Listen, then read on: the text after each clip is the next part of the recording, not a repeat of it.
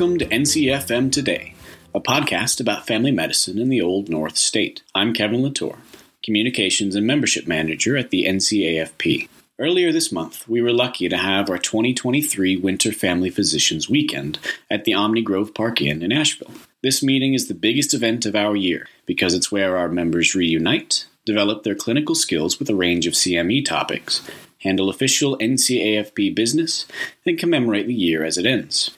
That is exactly what immediate past president Dr. Shauna Guthrie did during her speech at the meeting when she looked back on her work and the Academy's 2023 achievements. We're glad to bring you that entire speech for today's podcast episode. Here is Dr. Shauna Guthrie speaking at the 2023 Winter Family Physicians Weekend.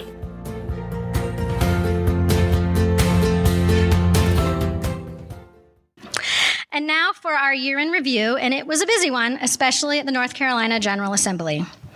We had a very successful year legislatively, making a positive impact on 6 of our 7 priorities for this 2-year biennium.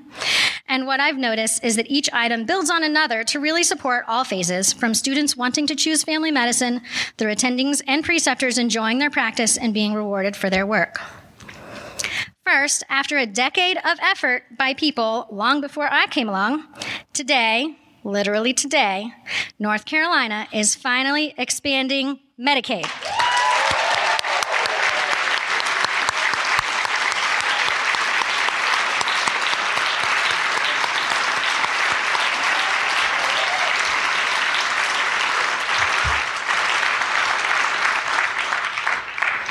Medicaid is going to be so pleased that you guys gave them a standing ovation.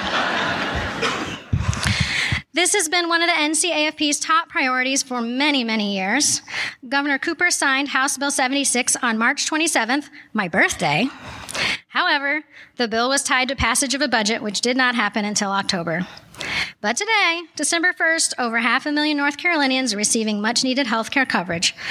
And I'm so proud to say that in my role, I didn't mess it up. You should all give yourself another hand.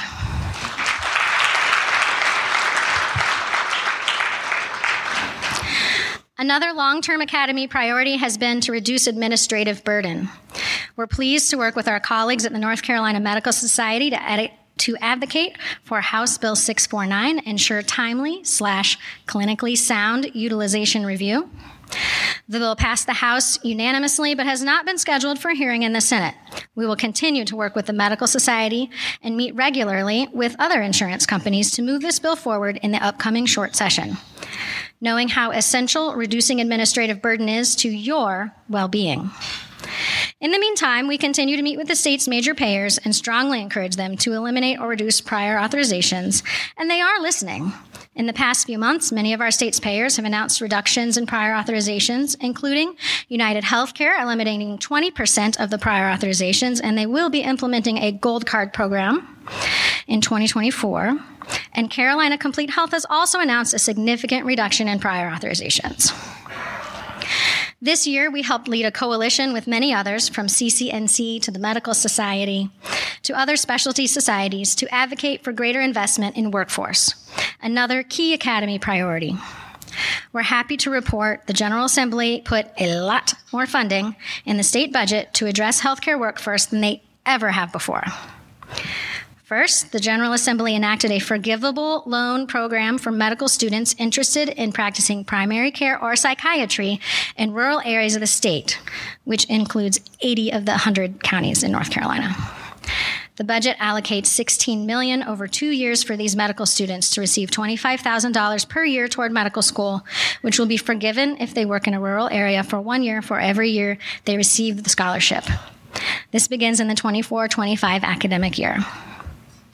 Second, the budget provides $25 million per year for 2 years, 10 times the amount normally appropriated, for loan repayment programs for healthcare professionals, including $9 million extra per year for the existing state loan repayment program, which family physicians do qualify for.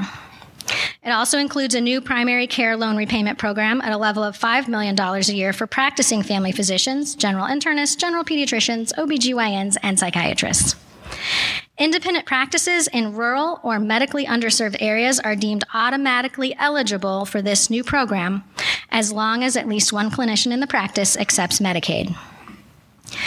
In addition to physicians, there's also loan repayment for your other staff who work in your office, like nurses and behavioral health specialists.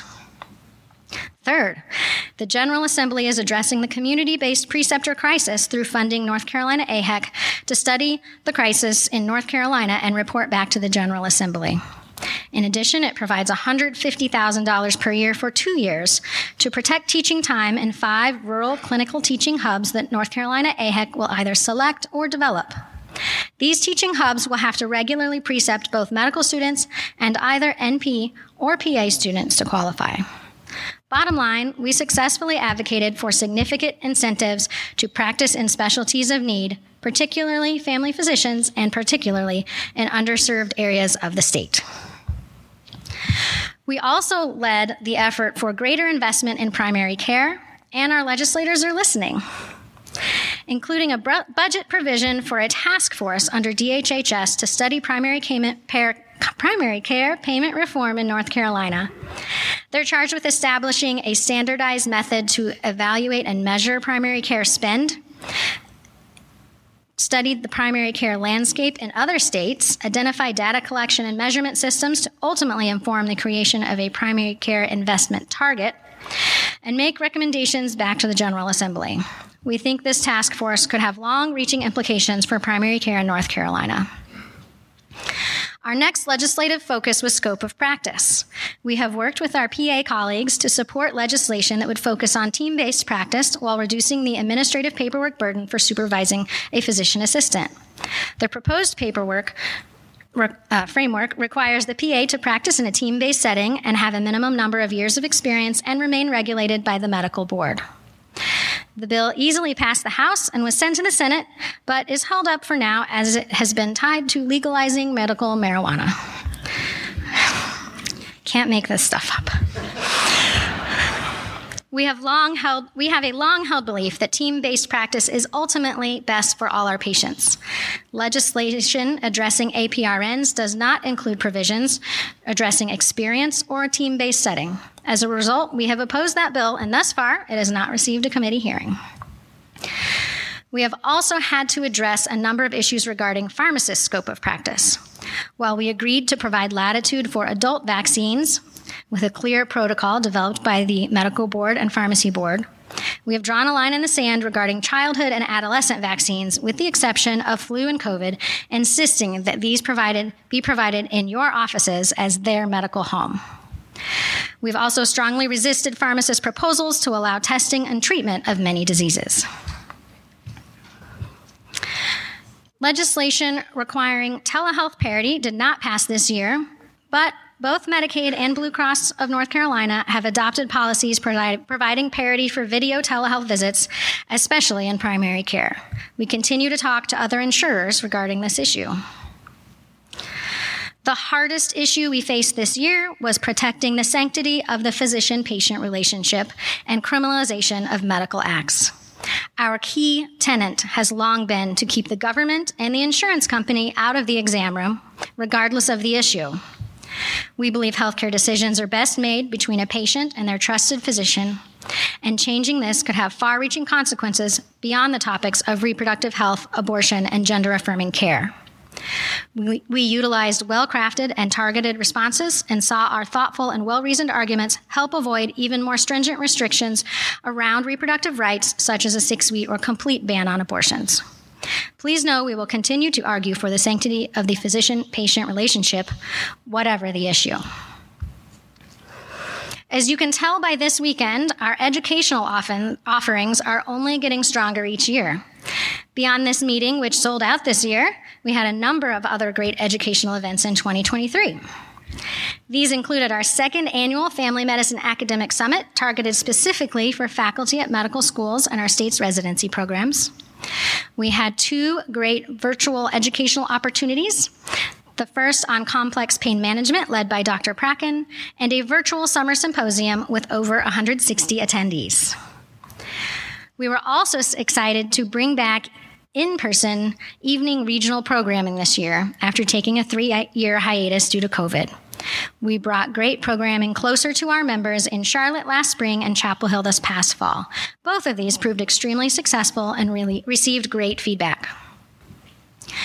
Beyond the primary care investment study, we've worked tirelessly to educate our members about a new primary care payment and investment model being rolled out by Medicare's Innovation Center in 8 states, including North Carolina, called Making Care Primary. The model would help practices move toward prospective payment for core primary care services and uses a small set of quality metrics, where you can increase your payment by up to 60% by achieving the quality metrics. It also includes additional enhanced services payment that is risk adjusted based on the complexity and social determinant status of your Medicare patients. CMS is strongly encouraging other payers, including Medicaid, commercial, Medicare Advantage plans, to align with Making Care Primary model. Much more to come on this. Please read your NCAFP minute that comes out regularly. And for just a few other miscellaneous items, we continue to work in a coalition supporting the collaborative care model of integrating behavioral health into your practice. That coalition successfully advocated for $5 million in startup costs for primary care practices adopting this model. Look for how to apply in months coming.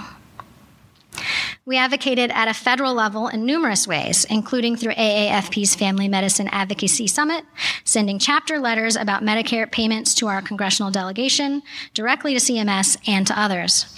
We strongly opposed any physician rate cuts and strongly supported implementation of the G2211 complexity codes for primary care, which is slated to go into effect January 1st.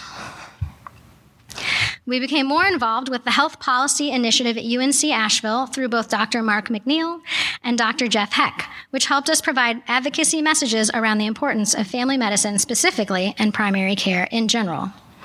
As you probably already know, we had great success in putting family physicians into leadership positions at the state, national, and international level. Just several weeks ago, Dr. Viviana Martinez-Bianchi was elected President-elect of WONCA, the World Organization of Family Physicians. Dr. Karen Smith continues to serve as an AAFP board member and a board member of the North Carolina Medical Society, while Mott Blair serves on the board of ABFM. Dr. Tamika Howell finished a term on the AAFP Commission on Membership and Member Services this year, and Dr. Andrea DeSantis Barkley is a member of the AAFP Commission on Federal and State Policy.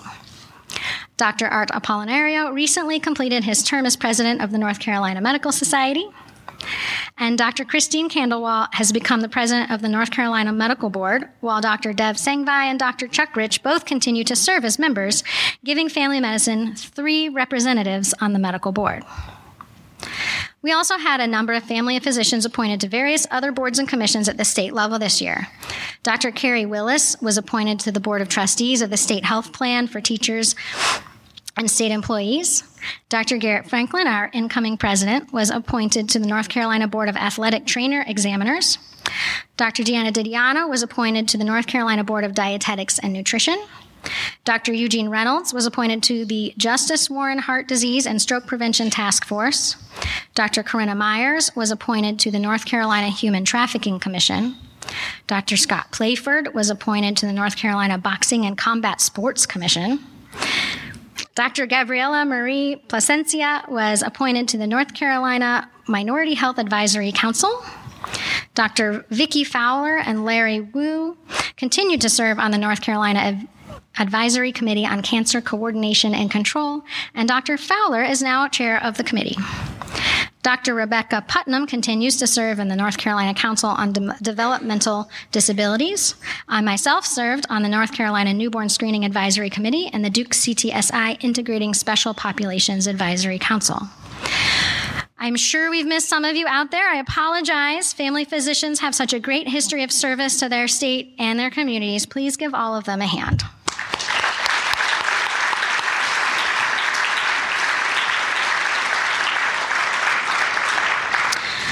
I would also make sure that we recognize one other special family physician leader who will be leaving her post at the beginning of this year. Dr. Shannon Dowler has tirelessly served Medicaid for about 4 years as Chief Medical Officer for North Carolina Medicaid. She helped guide our state through COVID and helped us navigate managed care implementation, either of which would have been a full-time job, but she did so much more. Let's give her a round of applause.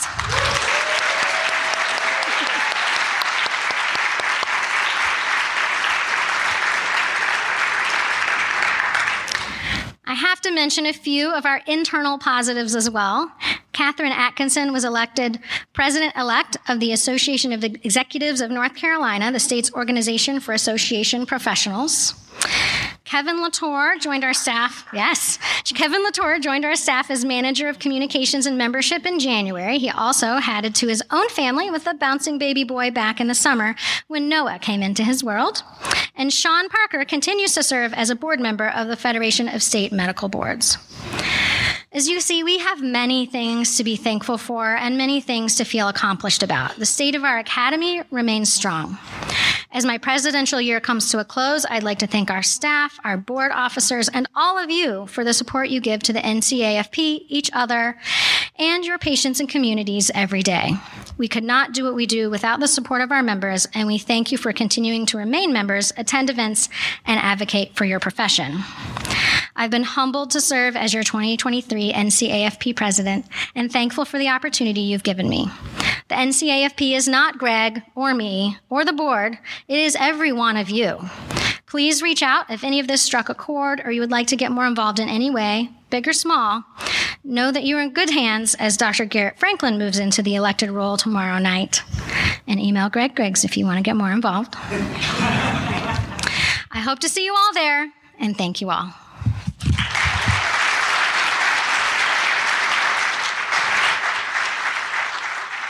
Thanks again for tuning into this month's edition of NCFM Today. I'm today's host, Kevin Latour, and together with the rest of the NCAFP, I'd like to thank Dr. Guthrie for her service to the Academy, her commitment to her patients, and her example in North Carolina family medicine. You can find NCFM Today on Apple Podcasts, Google, Spotify, and anywhere else you listen to your favorite shows. If you like hearing from our members, make sure to like and subscribe. You can also find NCFM Today at www.ncafp.com, along with the membership, education, advocacy, and workforce resources that serve family medicine in the Old North State. Until next time, this is the North Carolina Academy of Family Physicians.